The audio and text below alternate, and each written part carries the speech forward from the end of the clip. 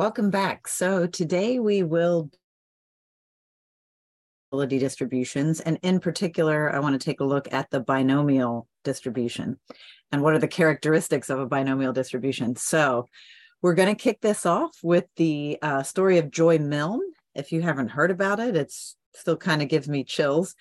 As the story goes, and we'll actually get into the math here, but I wanted to share that with you. As the story goes, Joy was married for quite some time and detected this smell on her husband. And, tried to get him to take a shower or try a different cologne. Nothing was working. In time and space, he got diagnosed with Parkinson's disease. And so they ended up going to a group therapy session, and she detected that same smell sort of lingering over the therapy session. And she wondered to herself, can I smell Parkinson's, right? And so just to kind of read you a little bit of the story. So scientists were intrigued by Joy's claim, her ability to smell Parkinson's. Is she a super smeller, right?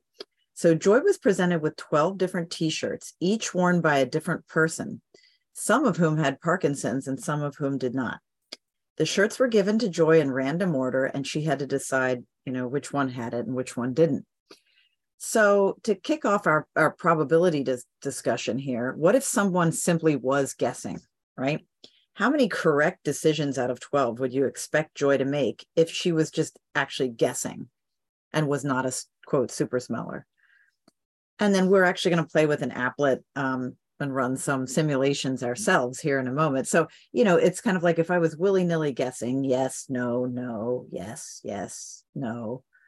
Yes, yes, no, no, no, yes. How many would you expect me to get right just by guessing? And remember, it's like a coin toss. You got a 50-50 shot of guessing right with each person. So you might expect me to get maybe 5 right. So this question of maybe 6, would it be unusual though for her to get all 11 out of 12 t-shirts correctly? And what is the probability of that? Yeah, so just by instinct, we would assume it would be unusual for someone to get all 12 correct or even 11 correct if they were simply guessing. So as the story goes, she correctly identified 11 out of 12 t-shirts, or so they thought. The one person that she said had it and didn't actually got diagnosed with it a few months later. So Joy's, quote, mistake was that she incorrectly identified a patient as having Parkinson's disease when at that moment they didn't. However, months later, they were diagnosed with Parkinson's. So then you start to wonder, can she smell it like preemptively? So that means that she correctly identified all 12 of 12 t-shirts. Based on our simulation, let's run a simulation. And this is a neat little applet or staplet. I'll try it with you. I'll go there now.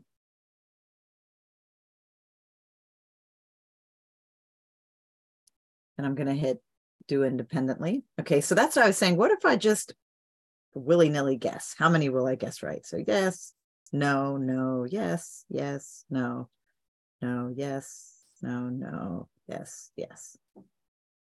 Well, I guessed 5 correct. Okay. 6. Ooh, I actually guessed 6 correct. Pretty good, right?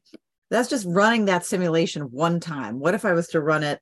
Now let's add more what if I was to run that experiment 100 times? You see the distribution is becoming sort of quasi-normal, right? Fairly normal. And you see the mean or the expectation down there is 6.3, about 6. So we start to think maybe the expected value is 6. And what would happen if we ran 1,000 simulations, right? We get almost perfect normality with the center of the distribution at 6. The center of the distribution will be called the mean of the distribution, or the expected value, or the expectation for the distribution, as we see here in a moment. So let me go back. So just by running our simulation, we would think that it would be unusual to guess 11 or 12 correct. Now, what we want to do is actually calculate this using something called the binomial formula. And I did put some interesting articles here for you, for students in my live class. They'll have access to that and can just, those are active links, but they're there if you want to read more about Joy Milne. Now I want to actually use the binomial formula to calculate what is the probability of guessing exactly 11 correct or exactly 12 correct. So, so we kind of pose this question. So how about 11? How about 12 t-shirts? We could create something called a binomial probability distribution to answer that question. So what is a probability distribution?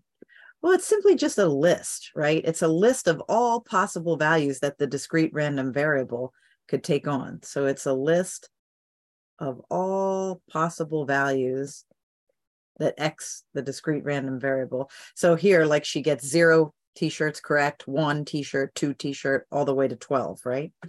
So it's a list of all values that, and here we could call X the number of correct t-shirts,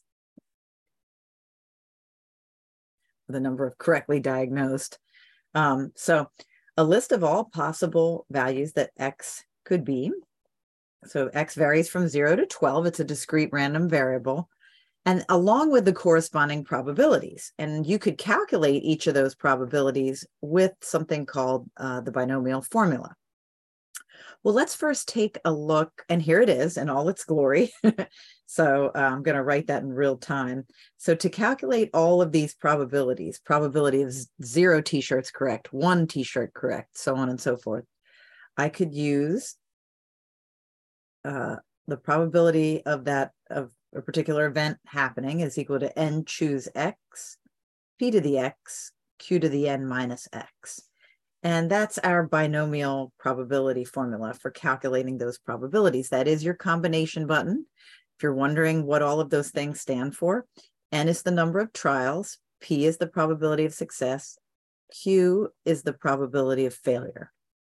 In this case, success and failure, if you're simply guessing, it's a 50-50 shot. You got a 50% chance of guessing correct.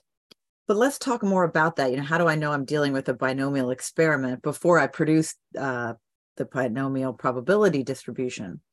If I ask myself, is there a fixed number of trials? Do you have 2 outcomes, success or failure? Fixed number of trials, that was 12 t-shirts, right? I'm just going to map it out on the side here. Do we have a probability of success and a probability of failure? Well, yeah, if you're simply guessing, that's a 50-50 shot. So I always say if you can map out your N's, your P's, and your Q's, you know, you're starting to realize it might be binomial. All trials are independent, so we're assuming all of those individuals wearing those t-shirts were independent of one another. And the probability of success remains constant from trial to trial. So each time, each person that I guess has it or doesn't have it, that's a 50-50 shot each time I guess. Similar to a coin toss. Each time you flip a coin, you got a 50-50 chance of guessing heads or tails.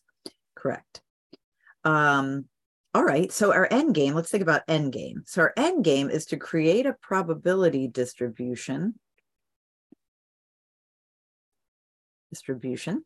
such as this, right? So X will vary from 0 to 12 and probabilities will be calculated.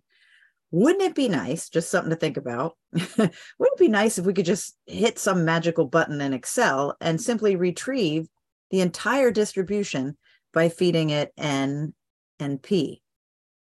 That would be nice. But for a moment, I'm going to do a little aside here. For a moment, though, let's go ahead and calculate those probabilities using the binomial formula. So just so you get a feel for that. So if I'm using the formula to get the probability she guesses 0 t-shirts correct, that would be 12 choose 0, 0.5 to the 0, 0.5 to the 12 minus 0. You'll start to notice a pattern. Remember, we're using that n choose x, p to the x, q to the n minus x, where n is the number of trials, so that's 12, choosing 0 t-shirts correct, and so on and so forth. I think you'll catch it. The probability she gets 1 correct is 12 choose 1, 0.5 to the 1, 0.5 to the 12 minus 1. And then probability she gets 2 correct, 12 choose 2, 0.5 to the 2, 0.5 to the 12 minus 2. which is 10, and so on and so forth. And I could type all of these out, and that would be a little tedious, but I could type all of these decimals out and eventually, fill in my probability distribution function. But like I said, wouldn't it be nice if instead of typing all of that out, if I could retrieve said probabilities from Excel? So I'm going to move over to PC for that.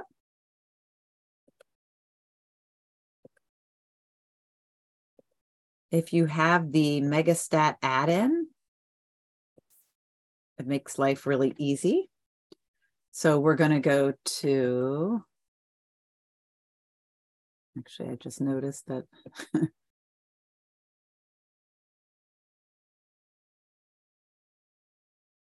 me see if I can fix it real quick.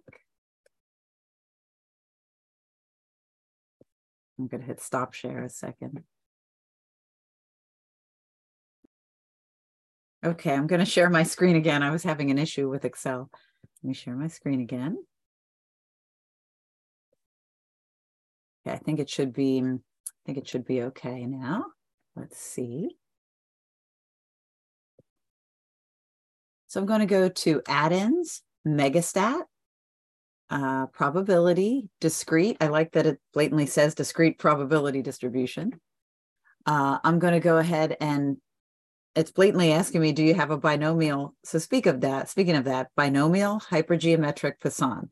So there's many, many types of discrete probability distributions. It's just that today, at this moment, we're focusing on the binomial. For the purposes of my course and my face-to-face students, my live students, we only work on the binomial and the Poisson, not the hypergeometric. But so if we feed it the number of trials, which was the 12 t-shirts, and if we feed it the probability of success, which is correctly guessing 0.5, go ahead and hit OK. Ignore that message. And now what I want to do is focus on that probability. Look at that. And in one shebang, it gives you the entire probability distribution. I wanted to mention something here. So notice that once it produces it, first thing I wanted to say is like you could just read from it then when you're answering particular questions, say in a homework or a test. So if we say, okay, what's the probability of someone guessing exactly 11 t-shirts correct? We could just look that up now and we see, it's approximately 0.003 rounded. Also, we can practice so it's a slim chance of that happening, right? And then she got all 12 correct. So the probability that X is equal to 12, all 12 correct, that's an even smaller chance, right? 0.0002. So it will be unusual to witness someone get all 12 correct. You would start to think, aha, they have some sort of a super smelling ability. You also want to practice quantifiers, like the probability of that she would guess at most 4 correct. So as we progress with our probability, look out for words like at most, at least, fewer than, greater than. So at most in math means, less than or equal to 4. So if I wanted, the chance that I guess less than or equal to 4 correct, I could take all of these probabilities here and add them, just up to here and add them up. Or I could utilize the cumulative probability where it's already added them up, and I'll go all the way to where it, up to 4. So 0.194. So that would be approximately 0.194, right? So right here. So I can utilize that cumulative probability when I'm dealing with a quantifier such as at most. So at most 4 t-shirts correct, about a 19% chance. At most 3 t-shirts correct, about a 7% chance of that happening, and so on and so forth. So notice also down here, Excel will produce the expected value and the standard deviation of the distribution. Just wanted you to have those formulas though. Mu is equal to NP. That's the expected value. So if we lay that out, there's 12 trials times the probability of success, which is 0.5. That does give you 6. So that makes sense. And if I go back here and say, okay, that makes sense why expected value is 6. Standard deviation, you want to trust but verify for a binomial distribution is root NPQ, right? And just to lay that out, that would be root 12 times 0.5 times 0.5. And you can type that out and, just verify that you're getting 1.7 for your standard deviation. So, I like Excel because, at the touch of a button, it gives you that mean and that standard deviation, but we still want to know those formulas. Okay, so I'm going to switch back over to iPad.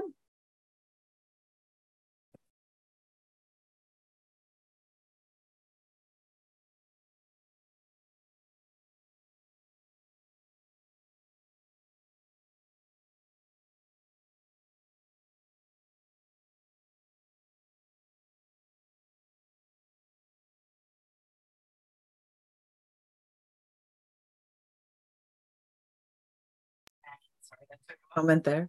And then, so what I mainly wanted to mention is that, it will be easy for us to retrieve that probability distribution from Excel. We could obviously use formulas to get those various probabilities by hand if we needed to. And one last quick example, just to make sure we're catching it now. The probability a genetic trait is passed from a mother to the child, let's say, is 5%. If that woman that has that trait, or is the carrier, if she has, let's say, 3 children, what's the probability that exactly 2 get that trait?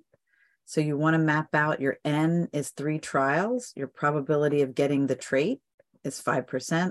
So not having the trait is 95%. And then if you want to know the probability that exactly 2 get that trait, I'm just going to lay it out. That would be 3 choose 2, 0.05 to the 2, 0.95 to the 3 minus 2, which is the first power. And again, we could type that out. And since I haven't really showed you, much of the typing there, right? I'll do that with you. So I'm going to write that down. Or like I said, we could just retrieve that information by creating a probability distribution in Excel. But like I said, you can absolutely crank the formula, and that's always good practice. So we'll do that. So we will hit, so I'm going to hit 3, choose 2, get that answer. And then I'm going to multiply that by 0.05 to the second power, get that answer. And then I'm going to multiply that by 0.95 to the 3 minus 2, which is the first power, to the first power. And after all that sweat equity, we get about 0.007. Now we could have blind faith that that's right, or we could, check that in Excel, but I'll let you do that on the side. So I hope that was a nice intro to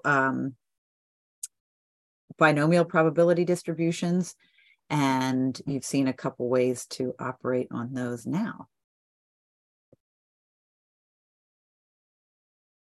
And I did want to mention